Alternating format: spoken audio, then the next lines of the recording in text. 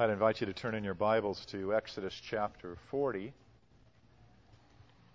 We're reading a passage which we have covered over the last few weeks, just fairly recently, looking at the concept of the Shekinah glory. We're reading the same passage again today, where the focus will be more particularly on the tabernacle that God commanded the Israelites to build. So Exodus chapter 40, actually beginning at verse 17. Note the time frame here. In the first month, in the second year, on the first day of the month, the tabernacle was erected. Moses erected the tabernacle. He laid its bases and set up its frames and put in its poles and raised up its pillars. And he spread the tent over the tabernacle and put the covering of the tent over it as the Lord had commanded Moses. He took the testimony and put it into the ark. The testimony happens to be the tablets of the Ten Commandments. And he put the poles on the ark and set the mercy seat above on the ark. And he brought the ark into the tabernacle and set up the veil of the screen and screened the ark of the testimony as the Lord had commanded Moses. He put the table in the tent of meeting on the north side of the tabernacle outside the veil and arranged the bread on it before the Lord as the Lord had commanded Moses. He put the lampstand in the tent of meeting opposite the table on the north side of the tabernacle. And he set up the lamps before the Lord as the Lord had commanded Moses. He put the golden altar in the tent of meeting before the veil and burned fragrant incense on it as the Lord had commanded Moses. He put in front of the screen for the door of the tabernacle. He put in place the screen for the door of the tabernacle, and he set the altar of burnt offering at the entrance of the tabernacle of the tent of meeting, and offered on it the burnt offering and the grain offering, as the Lord had commanded Moses. He set the basin between the tent of meeting and the altar, and put water in it for washing, with which Moses and Aaron and his sons washed their hands and their feet. When they went into the tent of meeting, and when they approached the altar, they washed, as the Lord commanded Moses. And he erected the court around the tabernacle and the altar, and set up the screen of the gate of the court. So Moses finished the work. Then the cloud covered the tent of meeting, and the glory of the Lord filled the tabernacle. And Moses was not able to enter the tent of meeting because the cloud settled on it, and the glory of the Lord filled the tabernacle. Throughout all their journeys, whenever the cloud was taken up from over the tabernacle, the people of Israel would set out. But if the cloud was not taken up, when they did not set out, then they did not set out until the day that it was taken up. For the cloud of the Lord was on the tabernacle by day, and fire was in it by night, in the sight of all the house of Israel throughout all their journeys. Let's pray. Father, as we come to your word again, we pray for the working of your Spirit. Apart from your Holy Spirit working in our hearts and minds to illuminate our understanding and then to motivate our obedience, we would find the listening to your word and the reading of your word to be vain and useless. Lord God, you yourself have connected together your Spirit and your word, so we're dependent upon your Spirit as we come to your word, even as we are dependent upon you, Almighty God, for all of life in every way. Bless us now, we would pray, so that our hearing of the word would be strengthening to us, enabling us to trust you more, and that ultimately it would bring the gladness of good news to our hearts, all that you've done for us in your Son, Jesus. In his name we would pray. Amen. So this morning we come to this passage once again, but specifically we're coming to look at the tabernacle. Now, not the tabernacle in the sense of looking at all the different aspects of the tabernacle. You know, there's the construction of the tabernacle, there is the furniture of the tabernacle, there's all these different parts of the tabernacle which make together this whole picture of something that's going on here in Israel, establishing the worship of the people of God at this particular stage in the history of redemption. We're not going to look at all of these particulars, even though many have and have found great fruit and have found great messages to present to people out of all these different things because of the tremendous symbolism that's involved in each of these. What I want to do is focus upon the big picture. I want to focus upon what's going on when we look at the tabernacle in terms of its meaning and in terms of its ministry connected to Christ. Now, think through the time frame here. 3 months after the Exodus, from the point of which they celebrated Passover, 3 months later, they wind up at Mount Sinai. And then from Mount Sinai, when Moses gets all of the instructions and the commandments about the tabernacle, all of the stuff that you read in the latter part of the book of Exodus until you come to chapter 40, what we read today, beginning of verse 17. 9 months takes place. 9 months in which Moses and the people of God are involved in the construction of the tabernacle. Now, during that time, Moses has been up on the mountain once, come down, gone up on the mountain again and come down, and he has the commandments on 2 tablets of stone, and he has this ark which he specifically himself built prior to the final construction of the ark that we know as the Ark of the Covenant. All of this has taken place, and we sometimes don't appreciate that what's been going on here has taken place the better part of a year from the time they first celebrated the Passover. The important thing is to recognize that something great and something different is happening in the plan of redemption. Something that hitherto has not taken place is happening in the plan of redemption. And that's what I want us to focus on, to see how we have a new era of revelation. But in this new epoch of revelation, we have a new relationship that God is establishing with his people. The big thing that we're going to see here, really the big idea, is something like this. In the love of God for his people, God reveals that he desires to dwell with them. Now, I want to say something about that. For the first time in redemptive history, we find God expressing something far more than establishing his relationship with those that he saves. Now he's saying to the people of God, I want to dwell with you. That's what I want us to look at. The focal point of God dwelling with his people is the tabernacle.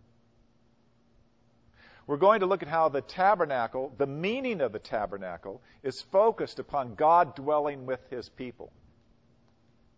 And then the ministry of the tabernacle is going to focus upon how is it that God can dwell with his people. And then finally, to connect the tabernacle and its full meaning and full realization to Christ. So those ideas, the big idea, God desires to dwell with his people. The tabernacle is the focal point of God dwelling with his people in terms of its symbolic meaning. And the ministry of the tabernacle is the focal point of how it's possible for God to dwell with his people. And then connecting this to the person and work of Christ. Now, to begin with, I want us to appreciate that the tabernacle, symbolically, in terms of its meaning, represents God dwelling with his people. Now, to appreciate that, we've got to go back to the beginning. We've got to see what is really taking place as an incredibly new, significant advance and development in redemptive history. So let's go back to Genesis. Let's go back to the garden. In Genesis chapter 2, you have the picture of the Garden of Eden in which God is present with Adam and Eve to begin with. What we need to understand, though, is that if you look through the history of the themes and echoes of Eden all the way through the Old Testament and then into the New Testament. And then as you see it pictured for us in Revelation 21 and 22, the concept of Eden and the Garden of Eden is this is God's dwelling place. This is God's home. This is God's house. This is where God dwells. And all through the Old Testament, there's reflections of Eden in terms of the concept of tabernacle and temple. So most Old Testament professors will say today, scholars will say today, in Eden, you have the original tabernacle, the original temple, the original dwelling place of God, and he creates image bearers to dwell there with him. And then he gives them the commission to take the knowledge of God and the presence of God by multiplying image bearers all over the world and taking, as it were, the Garden of Eden all over the world. That was the great mission. That's the great principle that's going on here. Eden was designed to be expanded, even as human beings were designed to bear God's image throughout the world. But what happens in Genesis chapter 3? Adam and Eve sin and rebel against God. They are expelled from the garden. Now, even though they are redeemed,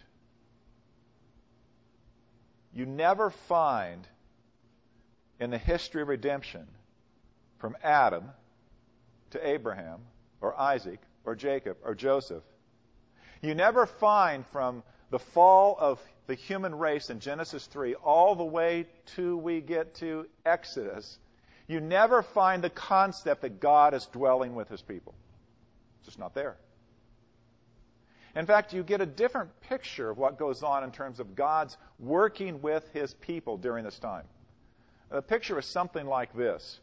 God is in heaven, seated upon his throne, and he's very much concerned about what's happening upon the earth. And God comes down to visit. God comes down to see. God comes down and even spends time, but God always goes back to heaven. This is the pattern. Noah doesn't have God dwelling with him on the ark. No, God comes down. God sees what's happening with the human race. God tells Noah, this is how you're to be saved through the ark that you are to build. And God speaks, and God's on the outside of the ark because God shuts the door of the ark. And then when Noah gets out and Noah offers his sacrifices, God is up there smelling the savor of that propitiatory sacrifice that Noah burns for God. It's always a picture of God up here. You see it especially at the Tower of Babel. In Genesis chapter 11, verse 5 and verse 8, you have the Trinitarian God speaking to himself, and what does he say? Let us go down and see what is happening. The picture is God is up there, God sees, God comes down, and God judges, and God does what he does. Time of Abraham. God calls Abraham. And you have these different stages in the life of Abraham, and God coming and God revealing. You have it in Genesis 15 when God makes the covenant.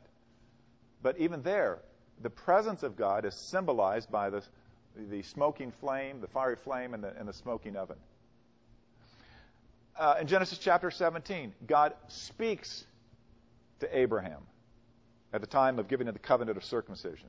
He speaks and proclaims to Abraham, I'll be a God to you and to your descendants after you. I'll be a God to you and to your children. Genesis chapter 18, God shows up in a significant way. God shows up. Moses describes it as 3 men who come to visit Abraham. But one of them takes clearly the formal presence of the Lord. And Abraham has this discussion with the Lord. In fact, toward the end of Genesis chapter 18, you have an incredible time in which Abraham is actually having a little debate with God over whether Sodom and Gomorrah should be destroyed. You know, if there's 50, 45, 40, Lord, it comes down. If there are 10 righteous people in Sodom and Gomorrah, will you destroy the righteous with the wicked?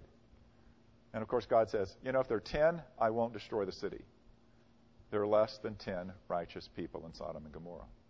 But what's fascinating is at the end of this, We read in verse 33, "And the Lord went his way when he finished speaking to Abraham, and Abraham returned to his place." That is, God comes down, God visits, but God doesn't stay. God returns to his place. God isn't dwelling with his people. God isn't living with his people at this particular time. When God's visit is finished, God goes back up to his throne room, his place in heaven. So even though God has made this covenant, "I will be your God," he has not promised in any way at all to dwell with his people. God has not come to dwell. Why? Well, in the history of redemption, nothing has changed since Adam and Eve were expelled from the presence of God. Why were they expelled? God is a holy God. God does not dwell with sin. God does not dwell with sinful human beings. Sinful human beings cannot be in the presence of a holy, holy, holy God. So God can come down. God can manifest himself. God can reveal himself. God can visit his people. But no man can be in the presence of God and dwell with God and live. It's not possible. Now, that's what we see so far in redemptive history until we come to the Exodus, until we come to this period of time. With Moses and the people of God, they undergo a redemption. Their exodus out of Egypt is described as a redemption. The relationship between God and Noah isn't described as a redemption, even though Noah is saved from the judgment that comes upon the world. The relationship between God and Abraham isn't described as a redemption, even though God commissions Abraham that in and through him and his seed, all the nations of the world will be blessed. So far, this concept of redemption has not yet been introduced into the plan of redemption. In a way, it's introduced now. God is calling his people out of Egypt, out of the bondage to Egypt, out of the house of slavery. They are being redeemed, and it's in the context of them being redeemed that God is going to enable them to, well, actually, God is going to enable himself to be able to dwell with his people. And this is what the tabernacle is all about. How does God address the problem of sin when he is a holy, holy, holy God and he can't dwell with sinful human beings? So what does God say? Exodus 25, verse 8. "And let them," he tells Moses, "and let them make me a sanctuary that I may dwell in their midst." Now, sanctuary there is a holy place. "Let them make me a holy place that I may dwell in their midst." Exodus 29, 45, 46. "I will dwell among the people of Israel and will be their God. And they shall know that I am the Lord their God, who brought them out of the land of Egypt, that I might dwell among them. I am the Lord their God." God is specifically saying the purpose of the Exodus, the purpose of the redemption, is that I might dwell with my people. Leviticus 26, 11 and 12. This new development that's happening at Exodus is then integrated into the fullness of the Abrahamic covenant. And it's stated this way, Leviticus 26, 11 and 12. "I will make my dwelling among you, and my soul shall not abhor you." Now that is significant. God abhors our sin. But he doesn't make a distinction between the sinner and the sin. He abhors the sinner because of the sinner's sin. But he says here, "I will make my dwelling among you, and my soul shall not abhor you, and I will walk among you and be your God, and you shall be my people." So there we have this new development, "I will dwell with you," incorporated into the Abrahamic covenant. I will be your God, and you will be my people. In essence, God is revealing greater dimensions to his covenant that he makes with Abraham. "You will be my people, and I will dwell in your midst." We see this in the final blessing that Moses gives to the people of Israel before they go into the promised land and before he dies. He says this, Deuteronomy 33:27. The eternal God is your dwelling place, and underneath are the everlasting arms. When God dwells with you, the eternal God becomes your dwelling place. And underneath you are their everlasting arms. God dwells with his people, that they would then be able to dwell in his presence. So that's the symbolic meaning of the tabernacle that is now being constructed, where the Shekinah glory comes down and fills this tabernacle, the presence of God. The meaning here, God desires and God is going to enable his dwelling with his people.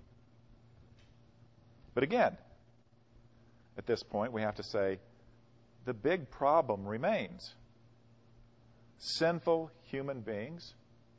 How can sinful human beings coexist, dwell with, be in the presence of a holy, holy, holy God?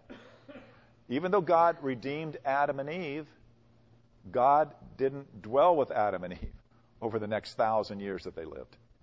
Even though God loved Noah and saved Noah and his family, God didn't dwell with Noah and his family on the ark, nor thereafter. And even though God loved Abraham, God visited Abraham, but he didn't stay. He didn't stay. But now God is coming to his people, and he's going to stay. But how is it possible? Well, that's where we look at the tabernacle from the standpoint of the very meaning of the symbology of the tabernacle. Now, as I said earlier, there are a lot of aspects to the tabernacle and to its furniture, the different things that are there, the different ways it's constructed. So this morning, because of the time, we can only focus upon that which most essentially demonstrates the meaning of the tabernacle in terms of enabling God to dwell with his people. And that is that which is found in the Holy of Holies of the tabernacle, the very place that the high priest could only visit once a year, the very place where God was going to put, Moses instructed to put two things: the Ark of the Covenant and the mercy seat. Now, sometimes they're treated as though they're the box and the cover, but very specifically, they are two distinctly made things that are, in fact, connected because of their theological meaning. There's the Ark of the Covenant, and then there's the mercy seat that's placed on top of the Ark of the Covenant. Now, I'm going to state it this way in terms of the meaning of the ministry of the tabernacle. The tabernacle is the way and the truth and the life. No one comes to God except by way of the tabernacle. Now, you see the reflection there, the words of Jesus in John chapter 14, verse 6, when Jesus says, I am the way, the truth, and the life. No man comes to the Father except by me. What we need to see is the tabernacle is presented unto Israel as the way and the truth and the life, in such a manner that no one can come to God except by way of the tabernacle. It is absolutely necessary. It is absolutely central. It is absolutely the thing that God has designed in order to address the problem of sin.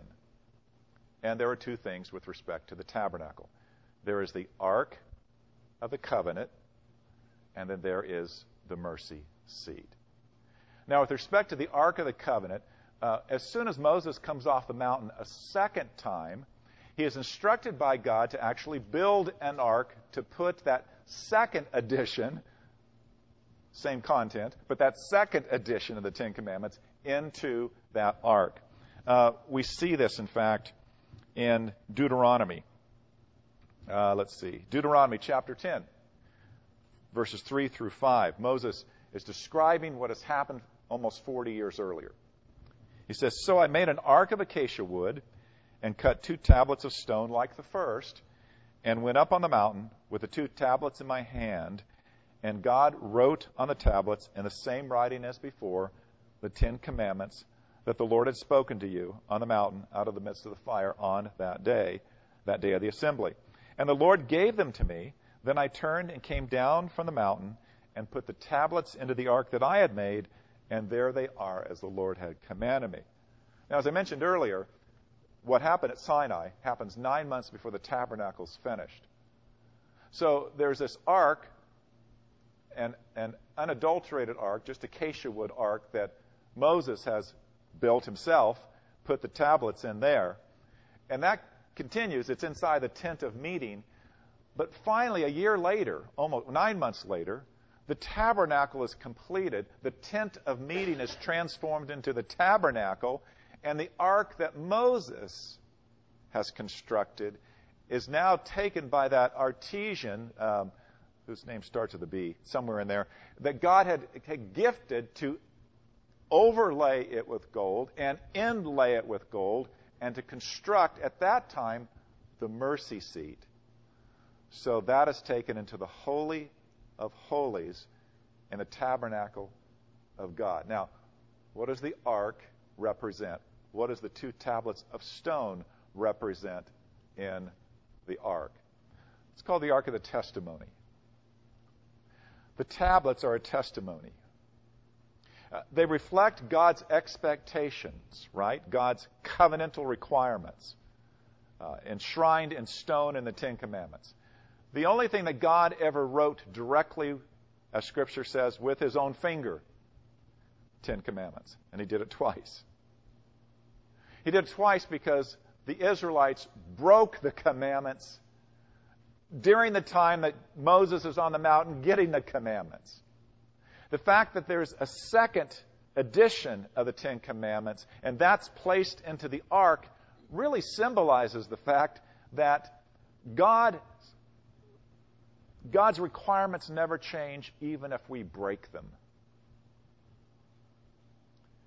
In some sense, the Ark of the Testimony, what's inside, represents the people of Israel as those who are required to keep these commandments, but who have broken these commandments. The Ark of the Testimony is not a testimony to their fidelity. It's not a testimony to their faithfulness. It's not a testimony to how great they have been before the living God. It's a testimony to their failure to keep the very thing that God requires of them. But it's in the Holy of Holies. The testimony of their sinfulness is in the very Holy of Holies of the tabernacle, which represents the presence of God. But how does that work out? Because on top of the ark, God has designed what is called the mercy seat. Now, the term mercy seat in the Hebrew reflects the concept of a sacrifice that's called a propitiation. Mercy seat and propitiation are so intimately connected that the symbolism of the mercy seat essentially means this. This is where the brokenness of the law finds a sacrifice that propitiates, turns away the wrath of a holy, holy, holy God, and transforms the relationship from wrath and condemnation to mercy and reconciliation. And God told Moses, I will meet you, my glory shall meet you right above the cherubim who are at either end of the seat of mercy, at the mercy seat. God comes down, man is sinful. Between our sin and a holy, holy, holy God is the mercy seat, which represents the propitiation, the sacrifice, the atonement, the forgiveness of sins, the reconciliation. Now, this is what God is doing to handle the problem of sin. And of course, the priesthood and all of the sacrifices and Passover and the Day of Atonement, all of those other aspects of this worship service terminate ultimately at the mercy seat, fulfilled at the mercy seat. It is the symbolism that the only way that a holy, holy, holy God can dwell with sinful people is at the very midst, the very focal point of the relationship between God and fallen human beings must be the accomplished mercy of God. Now, how does this connect to Christ? It connects to Christ because the tabernacle symbolically represents the person and the work of Christ. That all that Jesus was, in the fullness of his deity and in the person of the incarnation, all that Jesus was as the God-man, and then all that Jesus did for the redemption of sinners is the fulfillment of what the tabernacle meaning and ministry was all about. Now, to appreciate that, we need to turn to the Gospel of John and to think about the writings of John, because what John has done in the Gospel and what John has done in the book of Revelation ties these things in so very, very closely. Now, one of the problems is we read neither Hebrew nor Greek. And so there's word things going on in John chapter 1, John chapter 14. There are word things going on in several chapters of the book of Revelation that we don't catch because we're not naturally readers of Hebrew, not naturally readers of the Greek. Translators know this, and then translators are torn between, do I make the translation readable, or do I take the translation and say, I'm going to make sure they don't miss the connections between the Old Testament tabernacle and what we're writing here about Christ. And so when you read 4, 5, 6 different translations, you see some of them lean on the side of making sure you see the connection. Others lean on the side of saying, well, we're just trying to do good translation work and not trying to put any interpretation in it at all. So there are things that are missed. John chapter 1, verse 14.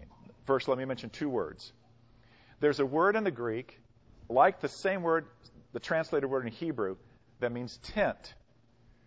And this word shows up as both a noun and a verb. Now, we don't often use the word tent as a verb, unless you're getting your house fumigated because of termites. Oh, they tented your house, right? But in both the Hebrew and in the Greek, the particular word that means tent is used as a noun and as a verb. But most consistently, when it's used as a verb in the New Testament, it's translated as to dwell.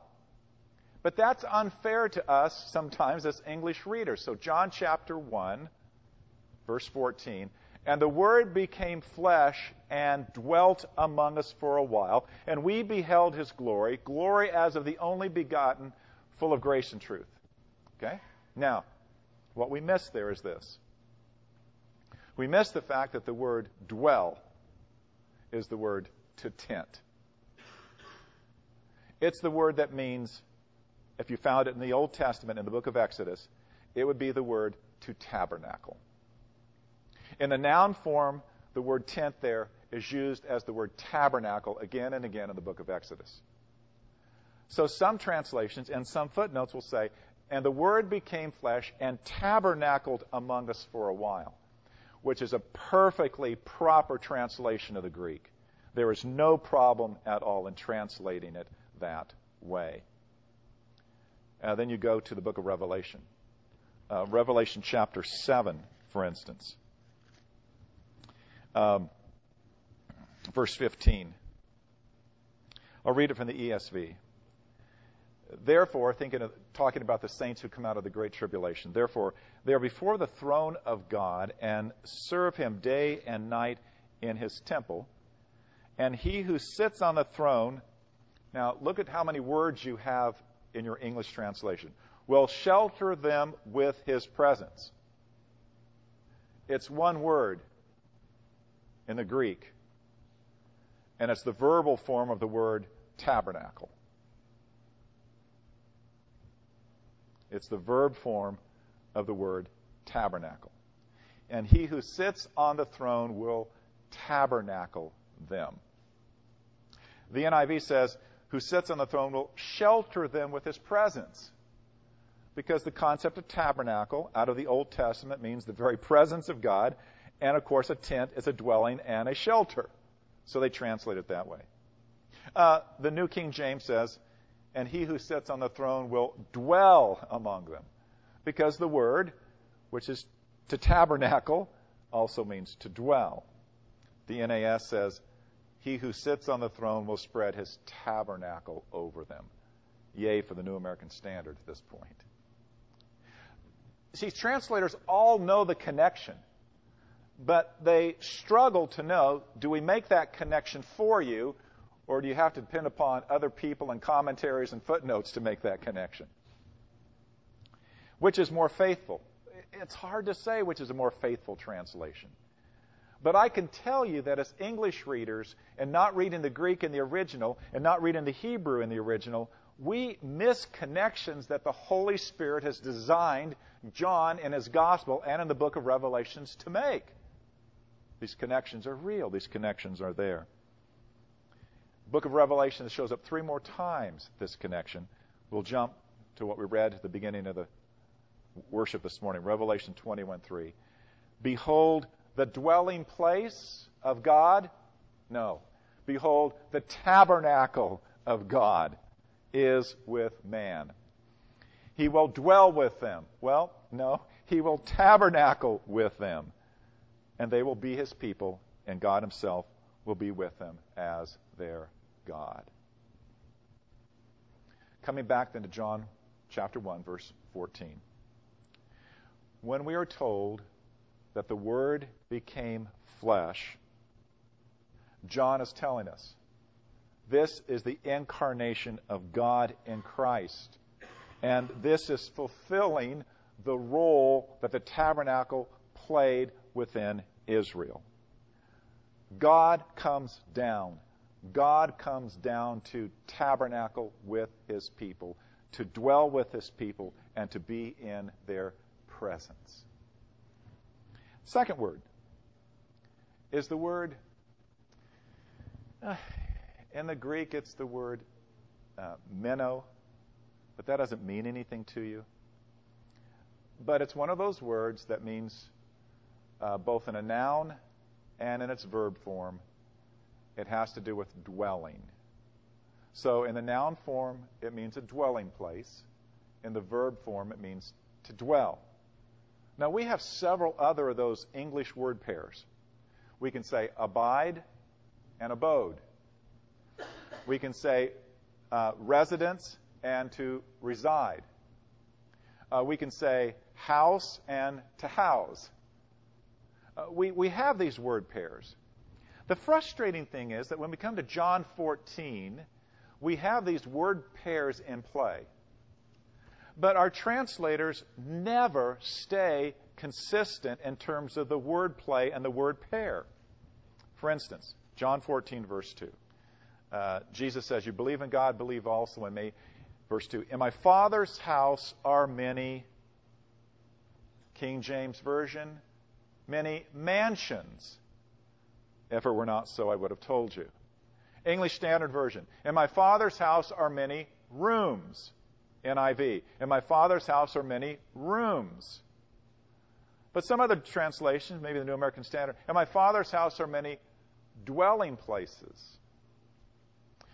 The problem is that later on, verse 17 and in verse 23, the verbal form of that word shows up again. So look at verse 17. In verse 17, we read this. It's about the Holy Spirit to come. ESV says, you know him, for he dwells with you and will be in you. Wait, the NIV used the noun form as room. There are many rooms in my Father's house. But now he's talking about dwelling. Why doesn't he simply say, why don't the translators say, you know him, for he rooms with you and will be in you? Maybe that sounds too much like college days or something. Who's your roommate? Spirit of God. I'm sure there's some of that concern to retain a more classical kind of language, a more formal kind of language, a more significant kind of language, not to make it too colloquial and that kind of stuff. But it does us a disservice because we don't see the connection as to what's going on between these words. Verse 23 is, in fact, even more significant. Because in verse 23, Jesus says, if anyone loves me, he will keep my word, and my Father will love him, and we will come to him and make our home with him. Now, here's the noun form. But back in verse 2, the ESV had taken that same word and made it room. In my Father's house are many rooms. But now we have that same word translated as home.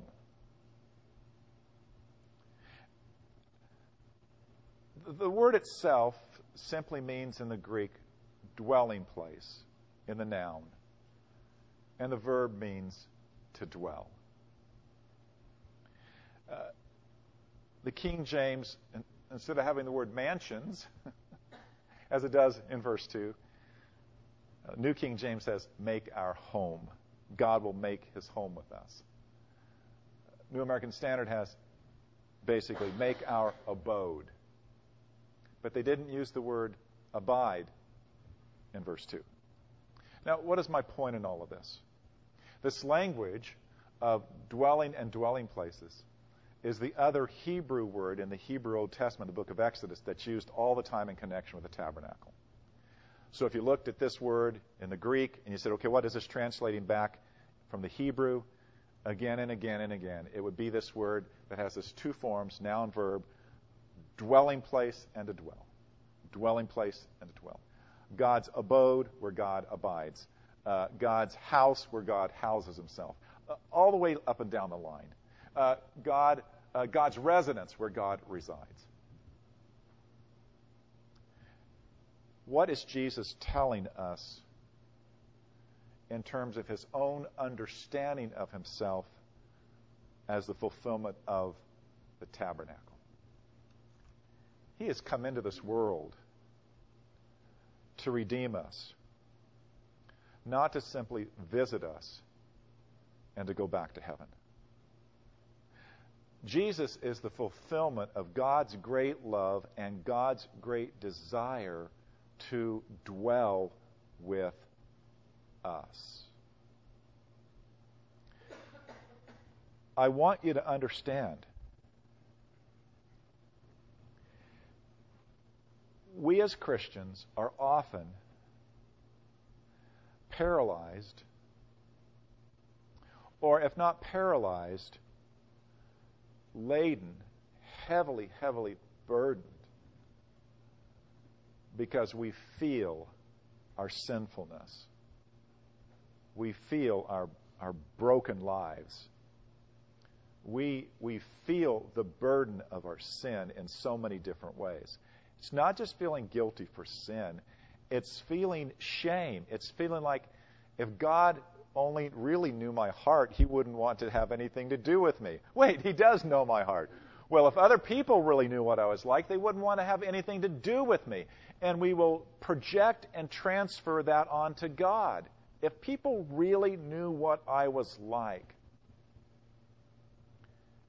And so what happens when we do sin and we do feel guilty? Too often, the last place we run to is Christ. What we do last, we have been told by God himself with the tabernacle and with the incarnation of Christ. This is what you ought to do first. Why? Because besides being the fulfillment of the presence of God in terms of the tabernacle, Jesus is the mercy seat himself. How do we know that? Because the Apostle Paul, in Romans chapter 3, verse 25, says this about Jesus. God set him forth as the propitiation in his blood. It is, in fact, perfectly appropriate, linguistically and theologically, to retranslate that verse this way. And God put forth Jesus as the mercy seat in His blood.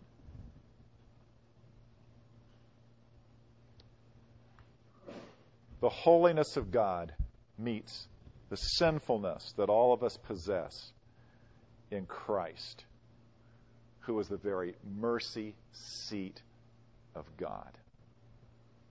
There's not a sin that you've ever committed that the Father has not had His Son fully and completely atone for. There is not anything you've ever done that has outrun the mercy of God. There's not any sin that you've committed that can pluck you out of the eternal security of the hands of the living God that could ever stretch you beyond the infinite reaches of the grace of God. Because He loved you. He loved you so much that He sent His own Son into this world, not just simply to rescue you from sin, but to actually dwell with you and by His Holy Spirit to dwell in you. I just want to close with words that I think express God's great desire to dwell with us and in us in such a powerful way. It's the words Zephaniah 3:17. The last part of that short little prophecy of this Old Testament prophet, where we read these words. The Lord your God is in your midst. Not just now and then. Not just coming to visit and then leaving. Not a weekend kind of time. Constantly.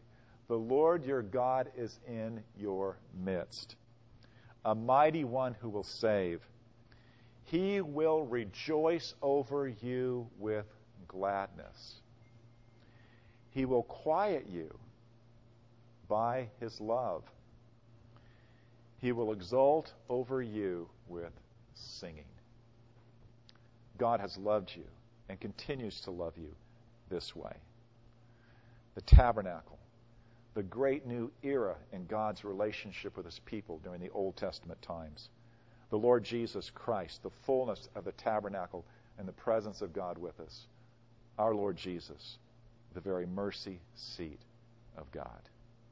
Let's pray. Father, thank you.